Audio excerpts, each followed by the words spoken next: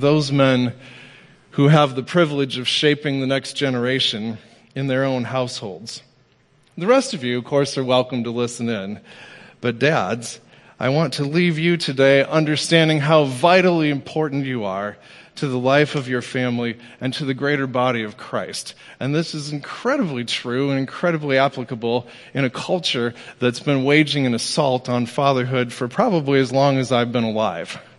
And so as we look at fatherhood today, as we look at God's commands to fathers, we want to be mindful of those things. So why don't you pray with me as we get into God's Word?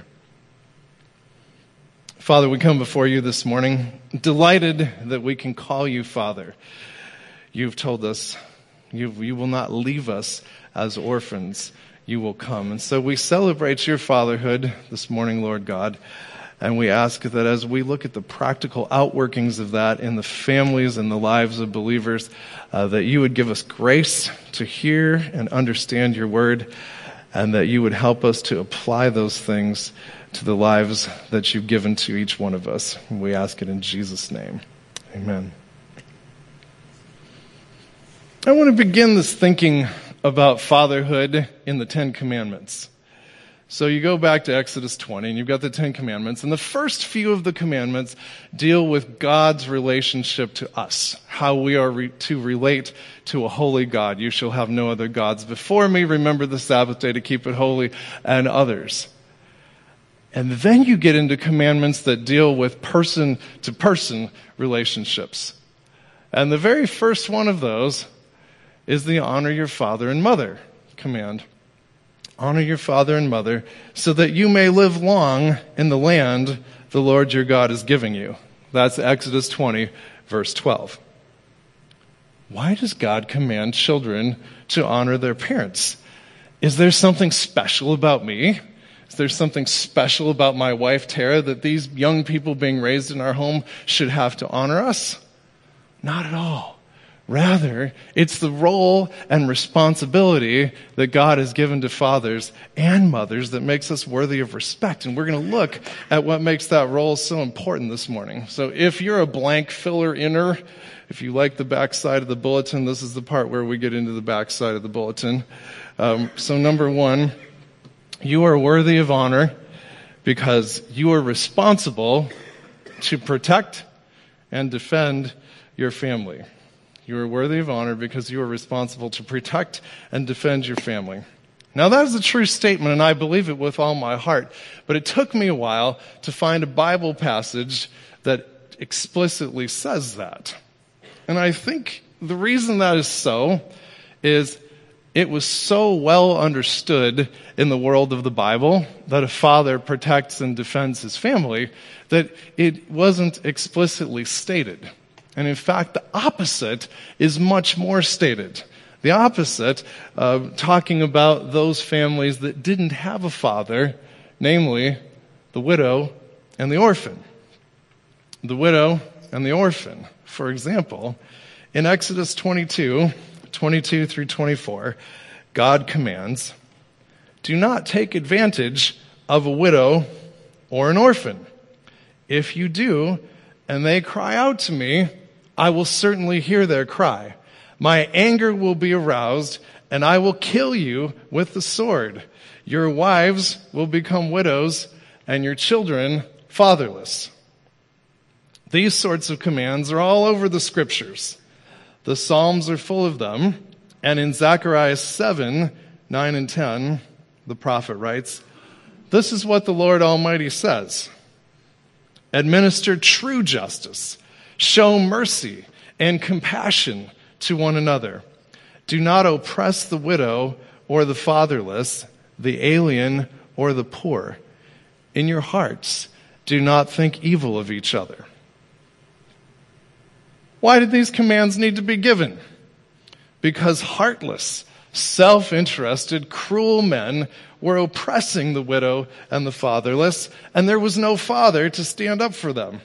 In other words, God's normal plan for protecting a family in a wicked, fallen world is the father of that family. And in the absence of the father, who may have died for any number of reasons, war, injury, disease, too much red meat. God gave heightened commands and also declared himself in Psalm 68, verse 5, a father to the fatherless, a defender of widows is God in his holy dwelling. God stepped in to care for those in distress, but his standard plan is that the father serves as protection for his family. Speaking of physical protection, John Piper had a memorable comment.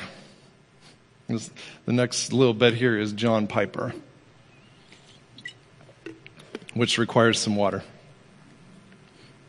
If there is a sound downstairs during the night, and it might be a burglar, you don't say to her, your wife, this is an egalitarian marriage, so it's your turn to go check it out.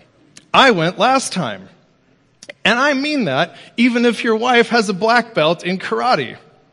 After you've tried, she may finish off the burglar with one good kick to the solar plexus.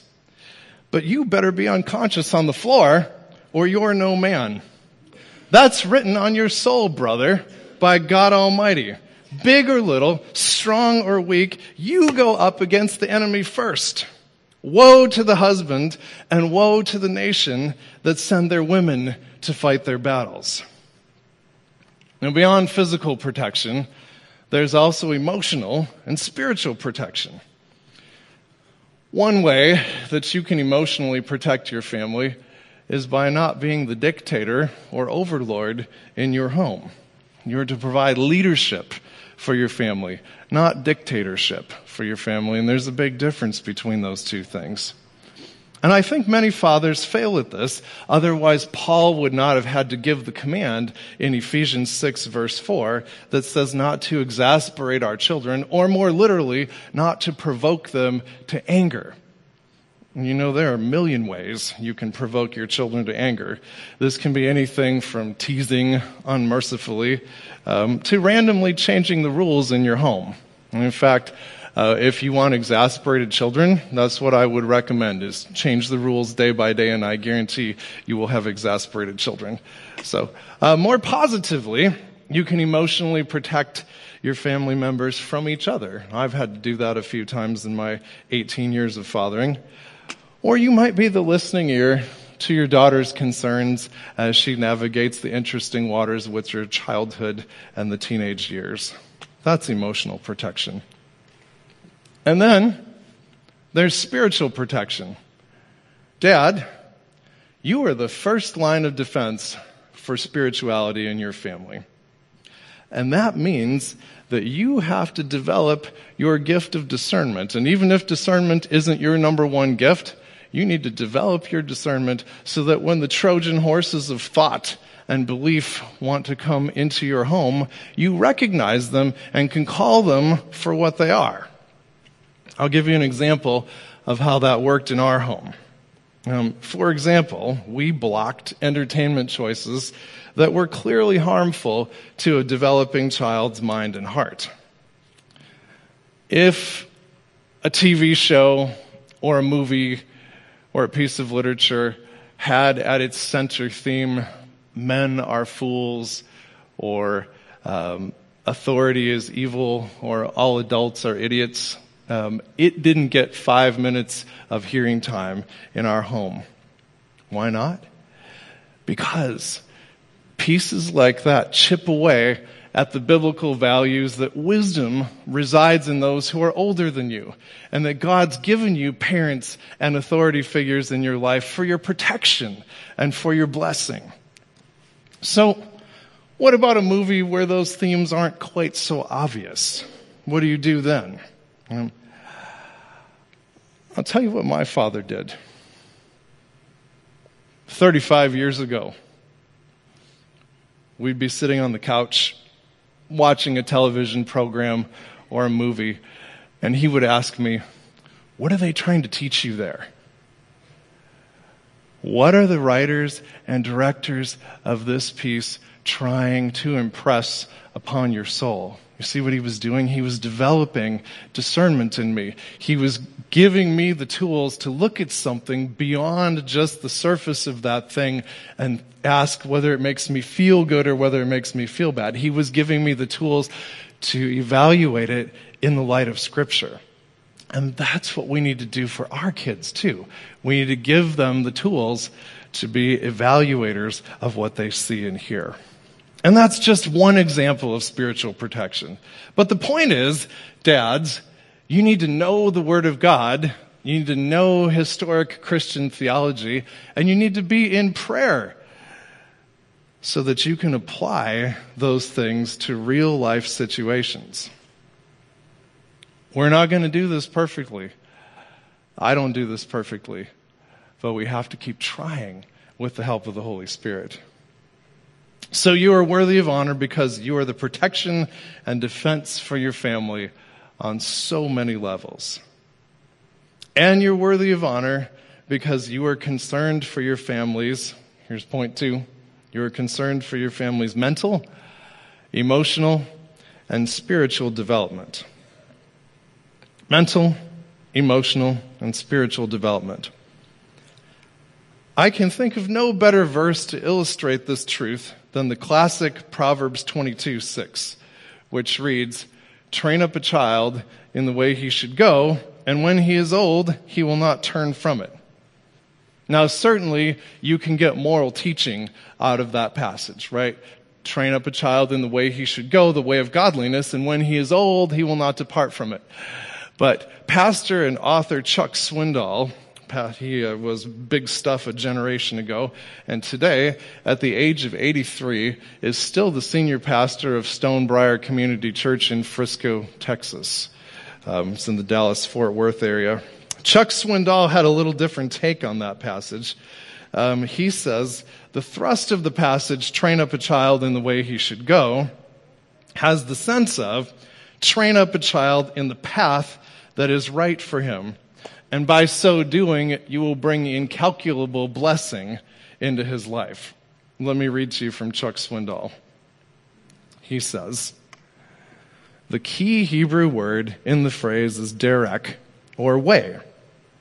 It can refer to a literal way, such as a road, or it can be less literal and refer to the manner in which something acts, as it does in Proverbs 30:18 and 19.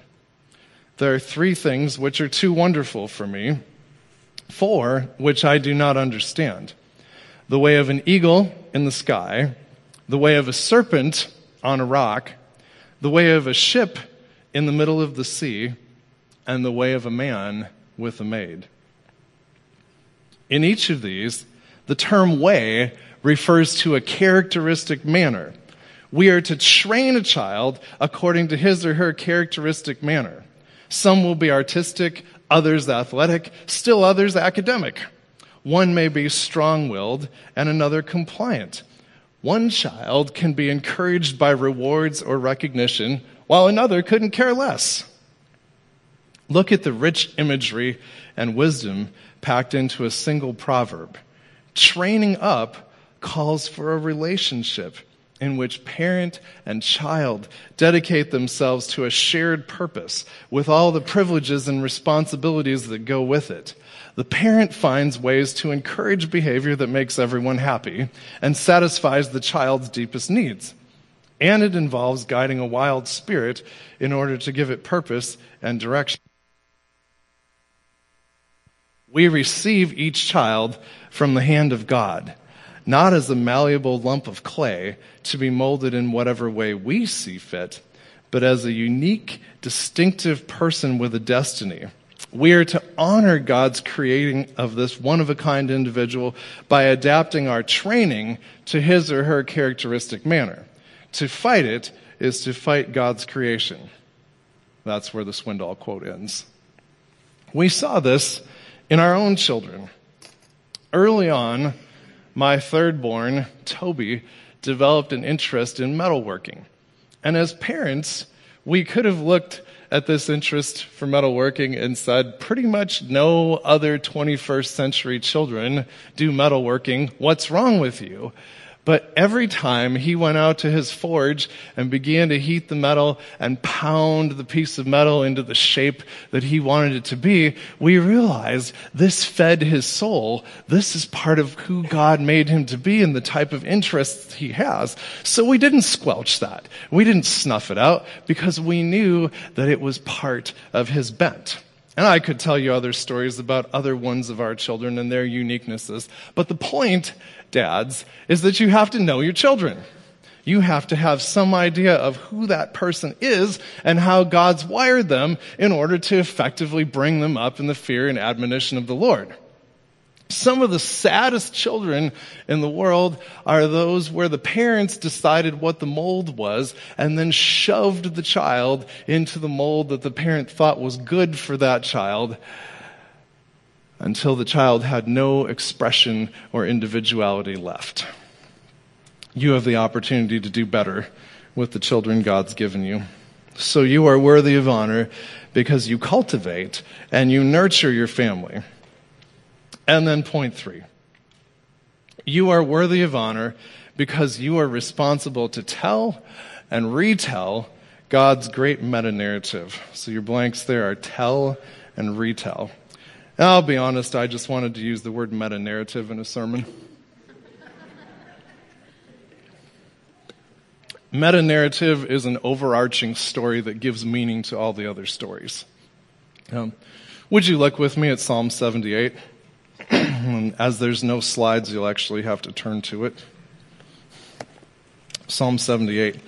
This is a psalm of Asaph. And Asaph's going to encourage fathers to tell their children the story. And then the rest of the psalm rehearses pretty much the entire history of Israel. So we're going to read verses 1 through 8. O my people, hear my teaching. Listen to the words of my mouth. I will open my mouth in parables. I will utter hidden things from of old, what we have heard and known, what our fathers have told us. We will not hide them from their children. We will tell the next generation the praiseworthy deeds of the Lord, his power, and the wonders he has done.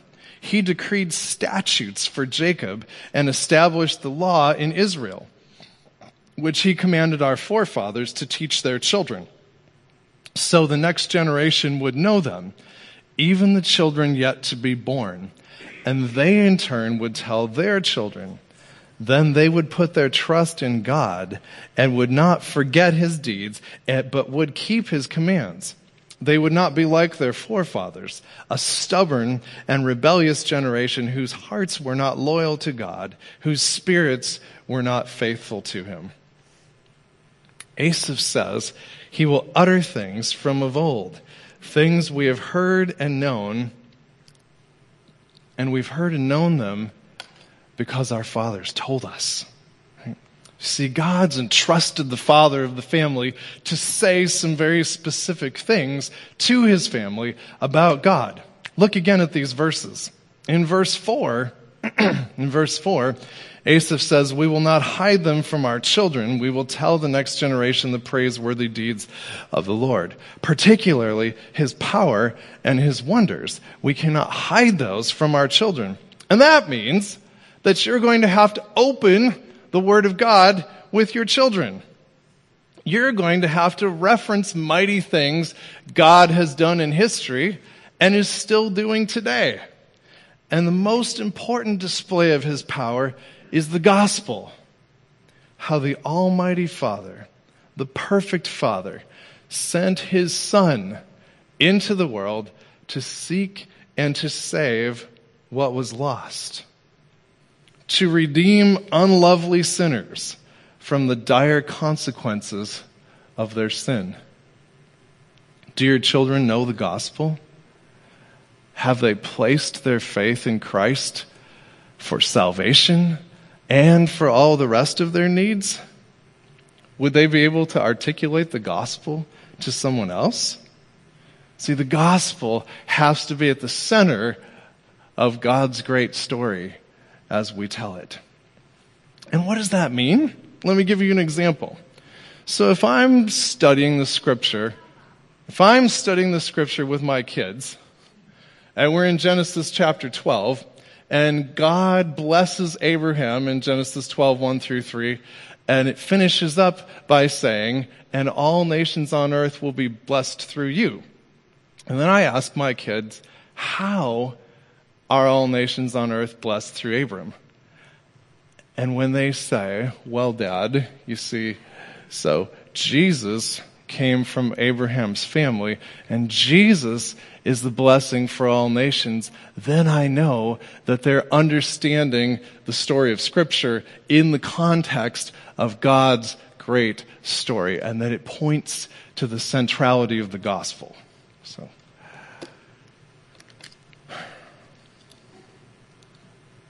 and telling God's story means not hiding from your children the things that God has done in your life. For starters, it could mean sharing with them the story of how you were saved, how you came to a personal faith in Jesus Christ. It could mean sharing how God has provided for you through difficult circumstances. It could mean sharing how God has helped you overcome a particular sin in your own life, or perhaps sharing the wisdom that you have learned through following Him. And it certainly means teaching your children what God's expectations are for His children. Look at verses 5 through 8.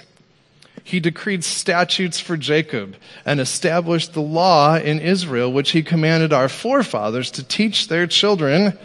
Why? So the next generation would know them, even the children yet to be born, and they in turn would tell their children. Then they would put their trust in God. That's the key right there, right? Then they would put their trust in God and would not forget His deeds, but would keep His commands. It all comes together in that way. That is God's normative pattern for the generations, passing on His message. Each generation tells the next generation who God is and what He has commanded. And this transfer of truth and wisdom and love is all by His grace. As Scott Mathis recently wrote in one of his Facebook devotions, salvation is 100% Christ and none of me. Sanctification is all of Christ and all of me. And so we have this responsibility as fathers to declare to our children the greatness of God and the wonder and the privilege of being His servants. Now, I will confess to not having done this perfectly at all times. Over the course of this last school year, our lives got busier and busier and busier as we attended every home basketball game, every away basketball game, every track meet, almost every tennis match, and then planned the graduation open house of the century. Thanks for coming. It occurred to me at one point this spring that we were leaving all the purposeful discipleship of our children to Schaefer Academy and to Berean Community Church. Now, that could be worse, but it's backwards. You see, the discipleship is supposed to begin at home. We, as parents, have the primary responsibility for how we raise our children, and the institutions are supposed to assist us in the raising of our children, but we had let it slide into sort of the backwards of that. The community of believers is to assist, not replace the parents in raising godly children.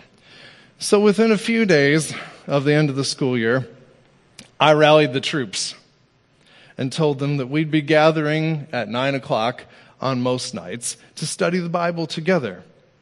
And what do you know? There were no protests, no organized resistance, no tears. In fact, you might almost notice a relief in your children as they realize they are doing what they were made to do, getting to know the God who loves them and sent His Son to be the atoning sacrifice for their sins. So, Dad, are you worthy of honor? You certainly are. And I pray that families all across this nation will rise up today and celebrate the men who have given so sacrificially of themselves for the good of their wives and children. And I further pray that husbands and fathers will take seriously the glorious calling to protect their families, nurture and cultivate their children according to who they are inside, the gifts that the Lord's given them, and then tell over and over the great story of salvation, sanctification, and glorification through our Lord Jesus Christ. Worship team, why don't you come back up and we'll pray together. Father, we come before you this morning thanking you that we can interact with you through your word and through your Holy Spirit.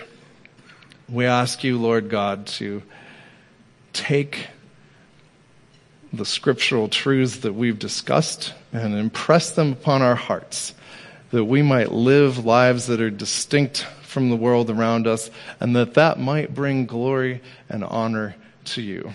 I thank you, Lord God, that you've given your grace to me and to every other person who has put their faith in Christ.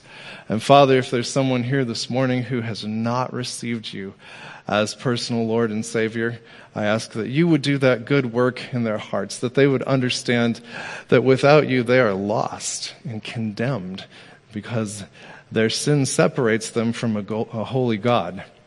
So help them, Lord God, to see Christ crucified for them, raised from the dead for them, and ascended into heaven for them, and help them to put their faith in him this morning. Thank you for all that you've given us. Thank you that you send us out into the world to make a difference for you. And so we pray that would happen in our individual lives as well as corporately, and it's in Jesus' name that we pray. Amen.